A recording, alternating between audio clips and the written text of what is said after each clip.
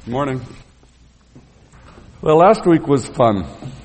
It was an easy passage to teach. The stories were so vivid. The message was just sitting there. And like I said, it was really easy to teach. This week, I haven't found quite so easy. The stories are still vivid, and the message kind of looks like it's just sitting there. But that's part of what concerns me. This morning we're going to be talking a little bit about suffering, about death. And the easy answers, the ones that are just kind of laying there, sometimes don't really match up with our experience. Whenever we talk about suffering, we're walking through a dangerous jungle of misconception, of hurtful theologies, of presumption, sometimes even superstition, where a careless slip, careless step can cause enormous pain to people who are dealing with these enemies, suffering and death. So I want to walk very carefully, extremely carefully. I want to say right off the bat that we don't have time for a thorough consideration of the entire topic. We're going to only be looking at it from one angle. But having said that, let's jump in.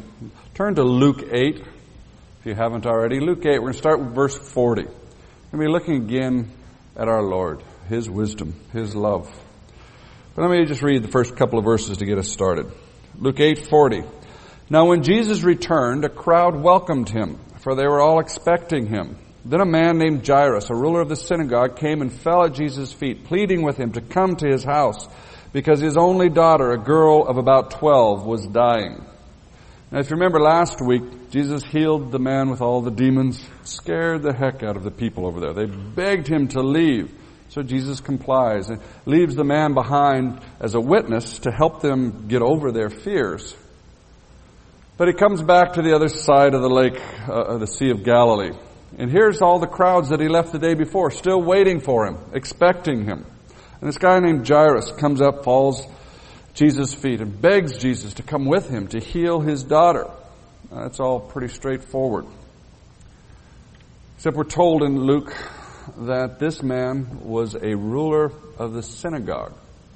You need to understand what a ruler of the synagogue was. A ruler of a synagogue was the most important, influential man in any city, any town. Back in Jerusalem, you had the high priests and the Sanhedrin, who were really the key figures in the central government. But out in the cities and the towns away from Jerusalem, the most important man, the key figure, was the ruler of the synagogue. This was almost always a very wealthy man, a very well politically connected man. He took care of, he administrated the synagogue, decided what they did, who was allowed to teach, what was allowed to be taught. You got to realize the synagogue was not just the center of religious life. It was also the center of civic and social life as well. Now this man Jairus had a lot to overcome to come to Jesus. And I realized what he had to deal with. The religious leaders back in Jerusalem had already decided that Jesus was the enemy. That they'd accused Him of being demon-possessed. They'd already sent word out to stop Him from speaking in the synagogues. Jairus himself may have sent Jesus away at some point. Jairus had to overcome his own prejudice. He had probably learned to look at Jesus and everything Jesus said and did with suspicion, learned to try to cast a negative light on as much as he could. Jairus had to overcome his pride. Now here he was, the top of the heap, the top of the religious ladder, social ladder. And here's this Jesus, this nobody, this Johnny-come-lately. Jairus had to overcome peer pressure. What are his friends going to think? They're going to be angry at him. They're going to feel betrayed. Or they're going to look at him as a pitiful fool. To them it probably looked like he was joining some weird fringe religious cult. Jairus had to overcome his own dignity. Here he was in his fine, rich, pinstriped robe, falling down at the feet of a man in a common denim robe of a carpenter, a laborer. So Jairus had a lot to overcome. But he had some help. His little girl was dying. Now, last week we talked about fear. What greater fear could there be than this? Jairus had watched his little girl getting weaker and weaker, sicker and sicker. Nothing worked.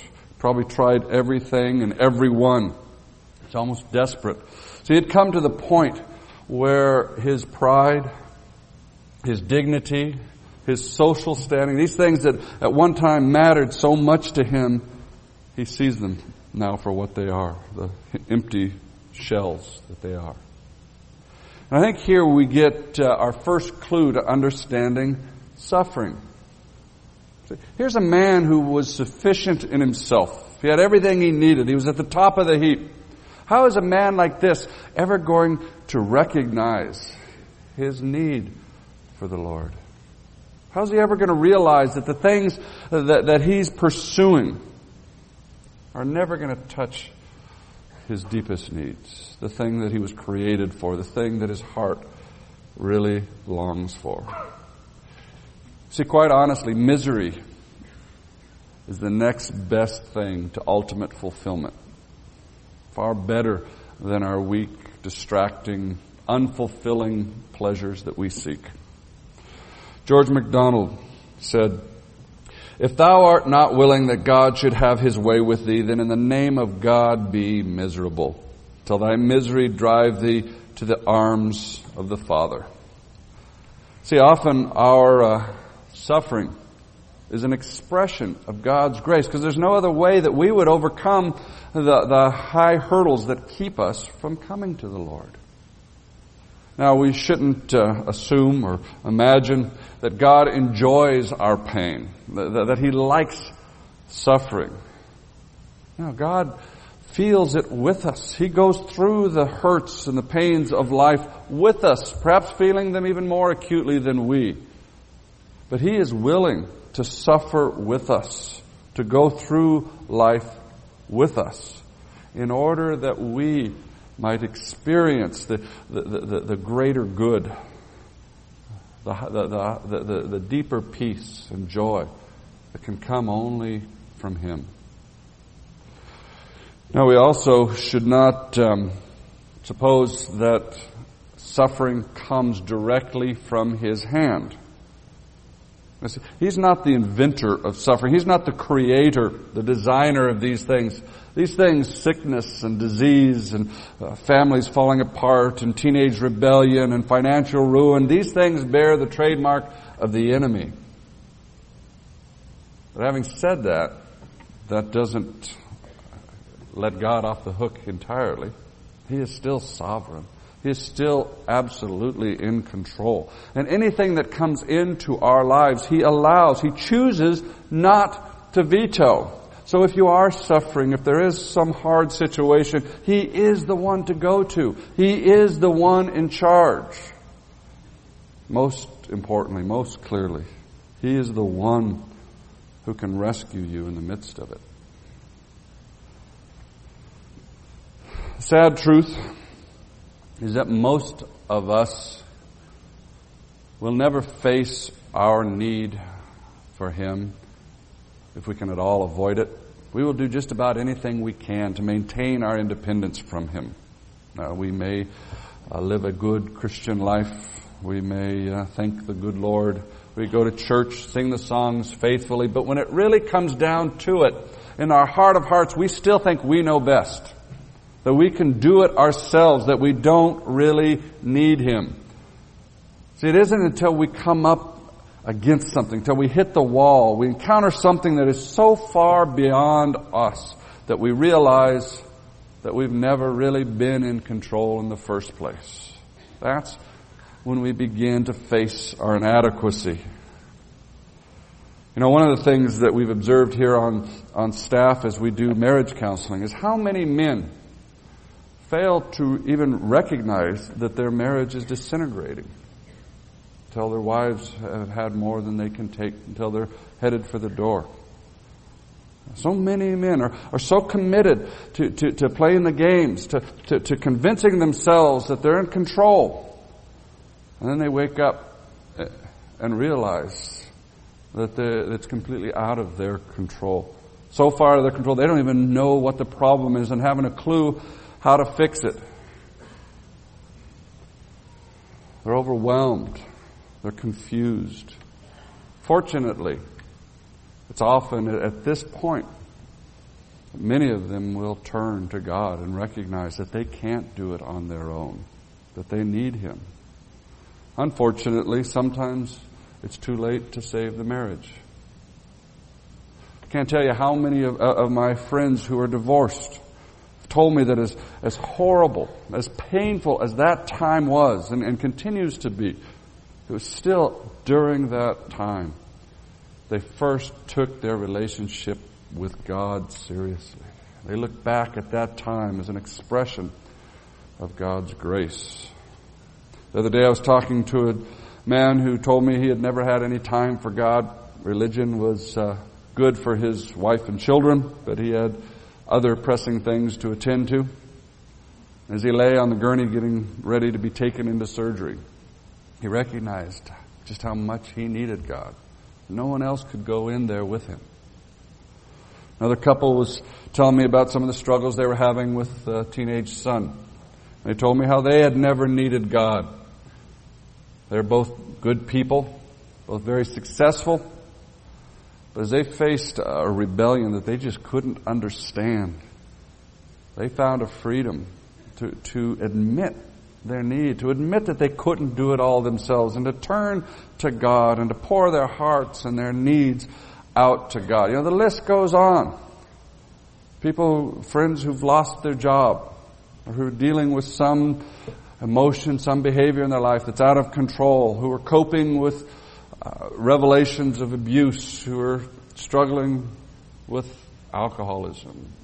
Now, all of these things, as horrible and as painful as they are, these things still are the avenues that God used to bring them to Himself, to express His grace, to help them come to a place where they can find their deeper needs, their deeper longings met.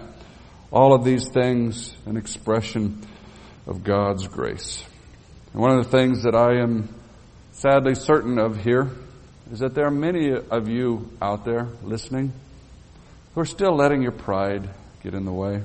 You don't want to get too far into this religion thing. You know, what are your friends? What's your family?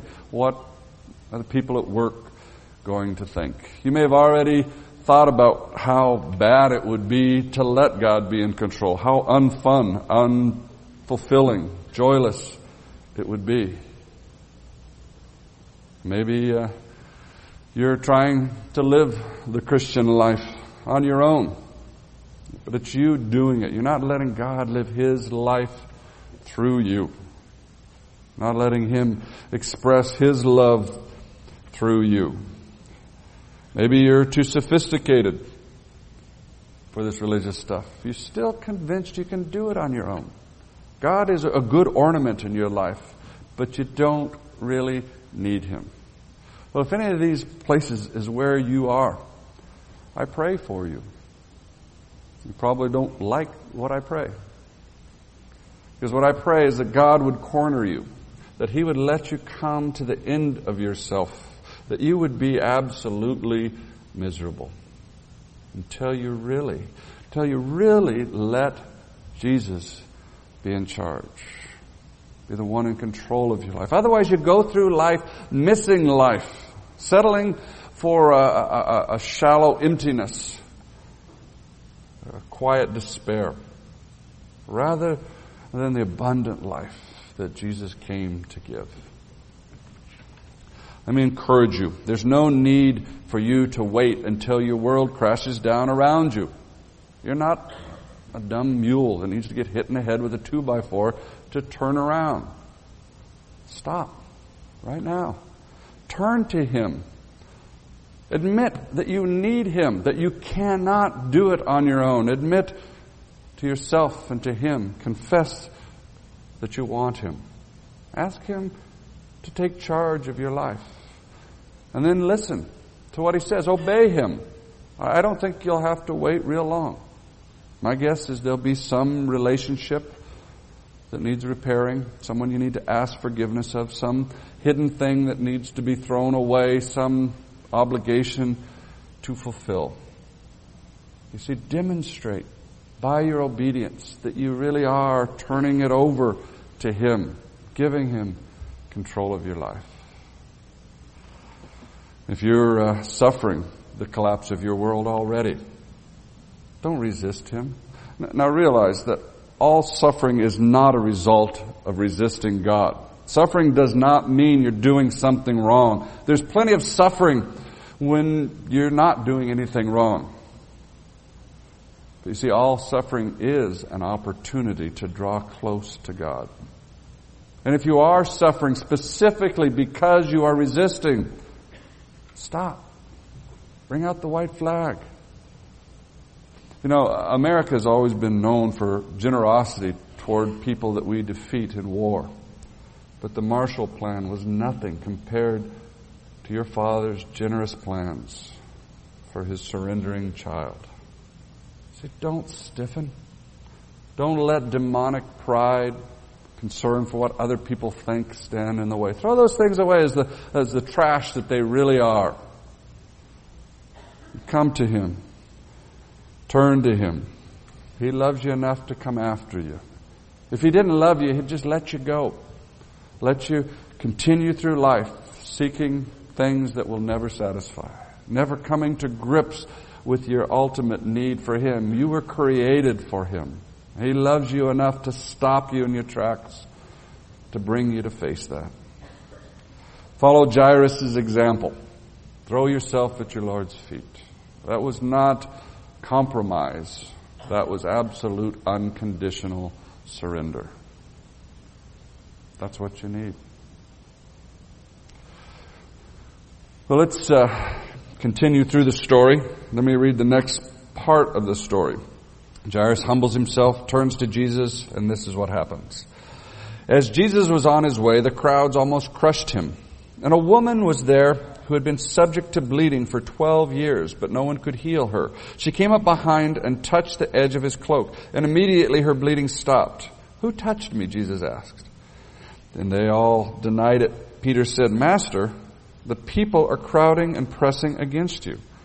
But Jesus said, "Someone touched me. I know that power has gone from me." Then the woman, seeing that she could not go unnoticed, came trembling and fell at his feet in the presence of all the people. She told why she had touched him, how she had been instantly healed. Then he said to her, "Daughter, your faith has healed you. Go in peace." Now think about what's going on here. Jairus had come to Jesus. He had humbled himself before Jesus. He was in crisis. His little girl was dying. He was panicked. He was scared. So he comes to Jesus and says, "Jesus, come with me, please. My girl's dying." Jesus says, "Okay." He's coming with him. And I'm sure Jairus was in front trying to get the crowds out of his way, trying to hurry Jesus along. His daughter's going to die any minute. It must have been driving him crazy how slow it was to try to get through the crowds. And then Jesus stops. He turns around and he says, "Who touched me?" And the disciples, who were probably pretty pleased that a man as important and influential as Jairus had come to them to get help, are probably getting pretty impatient. Peter says, "Hey, Jesus, what do you mean, who touched me? There are people pushing you from every side. Get real here. We got an emergency. Let's go." And still Jesus just stands there. Waits. And I can feel the tension rising in Jairus' chest. And here comes this woman.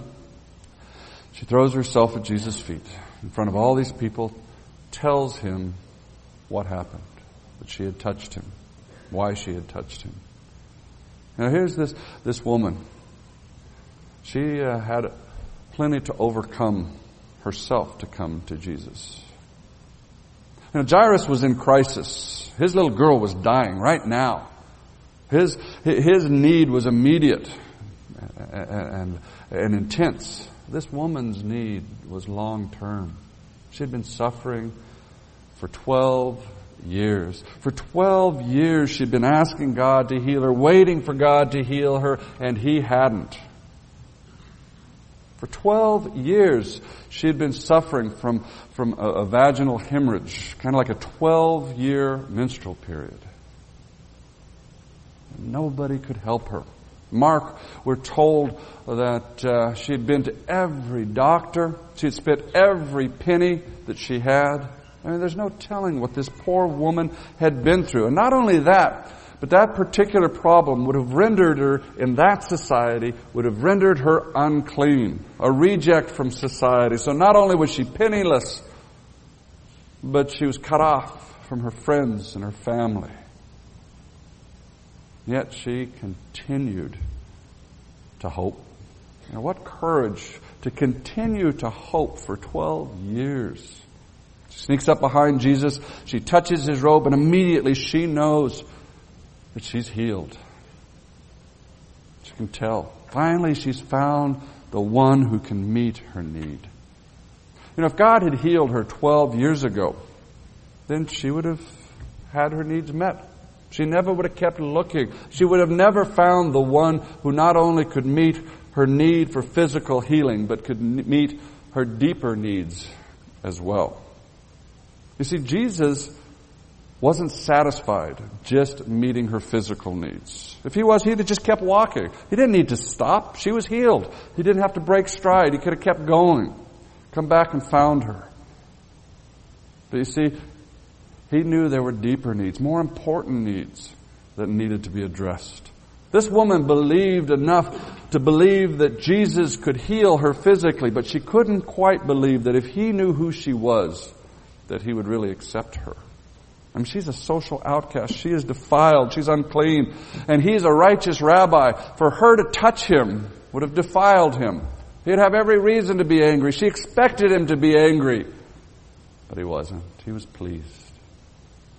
She expected him to reject her, but he didn't. He loved her. He accepted her. And if Jesus had just let her go, continuing to think that she had stolen something from him, she had tricked it out of him, she never would have had the deeper, more profound needs of her soul, of her heart met. Sure, she would have still been physically healed, but she would have never known the deeper healing of being accepted exactly as she is. See, the thing that kept this woman away from Jesus wasn't her pride. It was her sense of unworthiness. And that can be just about as strong an impediment to coming to Jesus as pride. So many people think that they've got to clean up their act. They've got to get their life together before they can come to Jesus. How silly it is to think that you only go see a doctor once you've cured yourself. Jesus wants you just the way you are. With those gross sins, those habits, those desires. See, he will accept you. He will forgive you. He will change you and cleanse you. Let not conscience make you linger, nor of fitness fondly dream. All the fitness he requires is to feel your need of him. There's no reason to hold back. He wants you just the way you are. Now I want to hurry back to Jairus. What do you think he must have been going through while all of this is going on? Well, here he is, a very important, influential man, humbled himself before Jesus, and here's this woman, this social outcast, this poor person, and Jesus stops and keeps him waiting. Not only that, this woman has had this problem for 12 years. Another day isn't going to matter. She can wait. His little girl can't. Man, if I was Jairus, I would have bit through my lip by now. I've been so frustrated. Here he is. He comes and he humbles himself before Jesus. And this is how Jesus treats him. I thought when you come to Jesus, things were supposed to start getting better. They get worse for Jairus. Verse 49. While Jesus was still speaking, someone came from the house of Jairus, the synagogue ruler. Your daughter is dead, he said. Don't bother the teacher anymore. And you can almost feel the bitterness. He says, don't bother the teacher anymore. What it means to annoy, to inconvenience. Don't inconvenience him anymore. It's too late. He can't help you. You wasted your time. Jairus is looking foolish in front of his friends. Jesus hears this and he turns to Jairus, verse 50. Hearing this, Jesus said to Jairus, "Don't be afraid. Just continue to believe and she will be healed." Jesus says, don't let your fear overwhelm your trust. Keep trusting me. Hang in there. Now, I can't think of any reason why Jairus should. Now, Jesus had let him down. Jesus had failed him. His little girl was dead. I mean, the very thing that he was afraid of is what happened. This is where the mystery of grace begins. So often, the way that God frees us, releases the binds of our fears is not by taking away what scares us, but by taking us right through it. And as we go through it with Him, in some unexplainable way, we begin to experience inexpressible peace, freedom from fear, knowing that He is absolutely in control, that He is in charge. Jairus exhibits a faith that I really covet. He simply continues to walk with Jesus in the midst of his pain. He doesn't turn away. He doesn't explode in anger. He simply keeps following. That's faith. Without knowing how it could possibly work out, without any strong sense of hope in the situation, looking at Jesus and saying, I trust you, and just keep walking, following Him. And in the process, I think Jairus was transformed. Ben Patterson, in his book Waiting, says, waiting is not just the thing that we have to do until we get what we hope for. Waiting is part of the process of becoming what we hope for. See, having to wait for Jesus, Jairus has burned out of him any last vestiges of a demanding spirit, any last vestiges of kind of this concept that God exists for our convenience to make us feel better about ourselves. Instead, Jairus sees in Jesus someone who is greater than he, someone whom he can trust in spite of what the eyes of his flesh see. Jairus is changed. He is freed by the severe mercy of our Lord. Now, in some ways, I would have been more comfortable if the story had ended here. Unfortunately, God doesn't listen to me when He wrote the Bible. It seems like it would have been more realistic if it stopped here, but it doesn't. So let me keep reading. Starting with verse 51. When he arrived at the house of Jairus, he did not let anyone go in with him except Peter and John and James and the child's father and mother. Meanwhile, all the people were wailing and mourning for her. Stop wailing, Jesus said. She is not dead, but asleep. And they laughed at him, knowing that she was dead. Now, let me make a couple of observations about the story as it keeps going. First of all, Jesus is not naive. He knows that she is dead. But you see, with Jesus, death isn't final. With Jesus, death is not the end of the story, ever. And when Jesus tells them to stop wailing, He's not being insensitive. It sounds like He's saying, big girls don't cry. Come on. Be tough. You see, Jesus never despises true grief. When Martha was weeping at the death of her brother Lazarus, it broke Jesus' heart. Jesus wept. You see, what's going on here, as you can tell partly from the words that are used here, these people were causing a big commotion. They're putting on a big show for this influential man, showing how broken up they are. And you can see how superficial their grief was when it immediately turns into ridiculing laughter. And Jesus says that she's just asleep. So Jesus gets rid of them all, just takes the mom and the dad and His 3 disciples into the bedroom. This was not done to impress these other people, these people who were unable to comprehend the grace of God and the peace that God gives at a time like this. Verse 54, but He took her by the hand and said, my child, get up. Her spirit returned, and at once she stood up. Then Jesus told them to give her something to eat. Her parents were astonished, but He ordered them not to tell anyone what had happened. Jesus takes the little girl by the hand, very gently says, "Get up," and she gets up. And then he tells them to give her something to eat. I think Jesus is paying attention to the needs of this little girl who's probably pretty bewildered by all of this commotion around her, her parents' excitement and crying with joy and jumping up and down and hugging her. And Jesus says, calm down, give her something to eat. And then he tells them again not to tell anyone. This was not done for show. This was done out of compassion for Jairus. Jesus loved Jairus and wanted to show him who he was. See, and Jairus trusting Jesus, even when it seemed too late, even when it seemed ridiculous, Jesus showed Jairus things that he could not even imagine. Now, the reason I would have been more comfortable had this story ended earlier is that most stories have a different ending. In most of the stories that I'm involved in, the girl dies and stays dead. Now, this almost feels like a television show that resolves itself in a half hour. Everybody lives happily ever after. See, in my experience, it doesn't work that nicely, that neatly. Now, I know that Jesus is teaching his disciples, showing them that he reaches beyond death. I know that Jesus, like we said, is loving Jairus, is showing him that if he will trust him, even when it seems too late, even when it seems ridiculous, that he will show him things he couldn't imagine. And quite honestly, that's always God's design when he requires that we wait. His desire is to show us things about himself, to show us his love in ways we never could have learned any other way.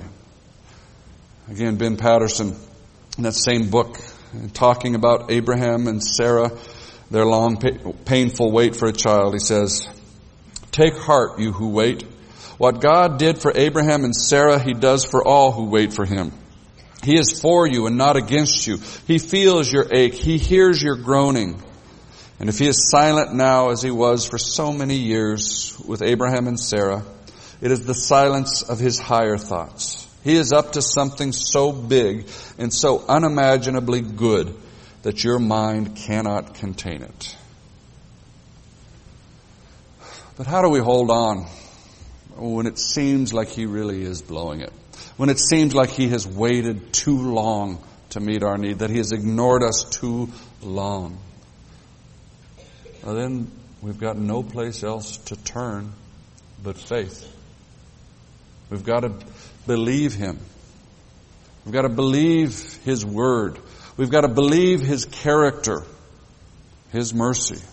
See, a story like this, a passage of scripture like this, does not teach us that God will always meet our need here and now like that. He will always bring relief from a crisis here and now. But it does teach us that Jesus will never turn away any who come to him, that he always loves us. That no matter what our crisis, we can come counting on his compassion, counting on his love. And that in the midst of a crisis, as the pain and the difficulty and the confusion grows more intense, we discover that our experience of his grace grows more intense right along with it. See, Jesus' character never changes. He will always be loving. He will always be kind, gentle, generous. His character never changes. But what that loving character leads him to do in any given situation, we cannot predict. I don't know why he heals some of disease and not others. Quite honestly, at times that confuses me and troubles me. I would like a prayer for healing to always work, but it doesn't always work. Yet I know that he is good and that his grace can take us through anything. Now, let me give a real brief warning here. So often when God is taking someone through something, we don't know what he's doing, whether he's teaching a lesson, whether he's overcoming barriers to faith. That may very well be, but that's for him to say. It's not for us to say. It's presumptuous of us to imply that somebody is suffering because they need more faith. It's wrong for us to suggest that they're suffering because God is punishing them. And we're in danger of becoming like Job's friends who thought they knew it all, but were just fools. We don't know it all. And even if we did, it's not our job to say. Our job is to come alongside, to love people, to embrace their pain with them, and walk through it with them. Let God speak for God. He is capable, and He will do it. In fact, that's the point of it all. It's for people to come directly to Him, to know Him, to hear Him. For us as sufferers to turn to Him and to cling to Him and to listen to Him. The eternal purpose in the entire plan is intimacy with Him. Listening to Him, walking with Him. Now, let me just end with a brief story and a quote. About 4 years ago, I was talking with a man whose wife was dying of cancer. And he was absolutely convinced that Jesus was going to heal her. In fact, as she got sicker, he refused to even consider the possibility that she would die. From this very passage that we've looked at, he believed that if he would just believe it, Jesus would raise her up. And on the morning that his wife died, a very wise, sensitive nurse said to him, Jesus has healed her. Jesus has raised her up. Today, right now, she stands before Him whole and healed. See, part of the message of this story is that Jesus reaches beyond the grave. Death is not the end of the story. The fact is that much of our deliverance won't come in this world. But that doesn't diminish the value of it. That doesn't diminish or detract from the reality of it. That doesn't detract from the joy of it. And the quote is by George MacDonald. What if the main object in God's idea of prayer be the supplying of our endless need, the need of Himself? What if the good of all our smaller and lower needs lies in this, that they help to drive us to God? Hunger may drive a runaway child home, and he may or may not be fed at once, but he needs his mother more than his dinner. Communion with God is the one need of the soul beyond all other need. Prayer is the beginning of that communion, and some need is what drives us to prayer. Our wants are for the sake of our coming into communion with our God, our eternal need. What I long for myself as well as for each person here, is that I would put away our pride, the things that keep us from really giving ourselves to God, that would put away our sense of unworthiness and recognize that He wants us just the way we are. I want to respond to the difficulties of life, not with irritation that He hasn't served me better, but in the midst of the difficulties and the struggles and the hurts of life, to see them as an opportunity to serve or to draw close to the one I serve, to obey Him more completely, to trust Him more completely, to follow Him more closely. Well, let's pray. Lord, I just confess how little we understand about suffering, about what You take us through. We know that You are good. At times, though, it just feels like You're waiting too long, that You're not responding to an emergency, that You're leaving us waiting for year after year, and we despair. But Lord, we want to be like Jairus. We want to be like this woman who continue to fall at Your feet. Whatever else, Lord, draw us to Yourself. Amen. This morning we're going to celebrate communion together, to take the cup. If you're new here, you're sure welcome to join us. We pass out the bread first and then take it all together. And we'll do the same with the cup. But this time what I would like you to do as the bread is being passed out, our praise hymn is going to sing. What I would like you to do is to think about our Lord's suffering. He suffered and He died to make that communion with God possible. We exist to serve Him, yet He serves us so wonderfully. So I want you to think about how much He loves you, how strongly He has pursued you, giving His life for you.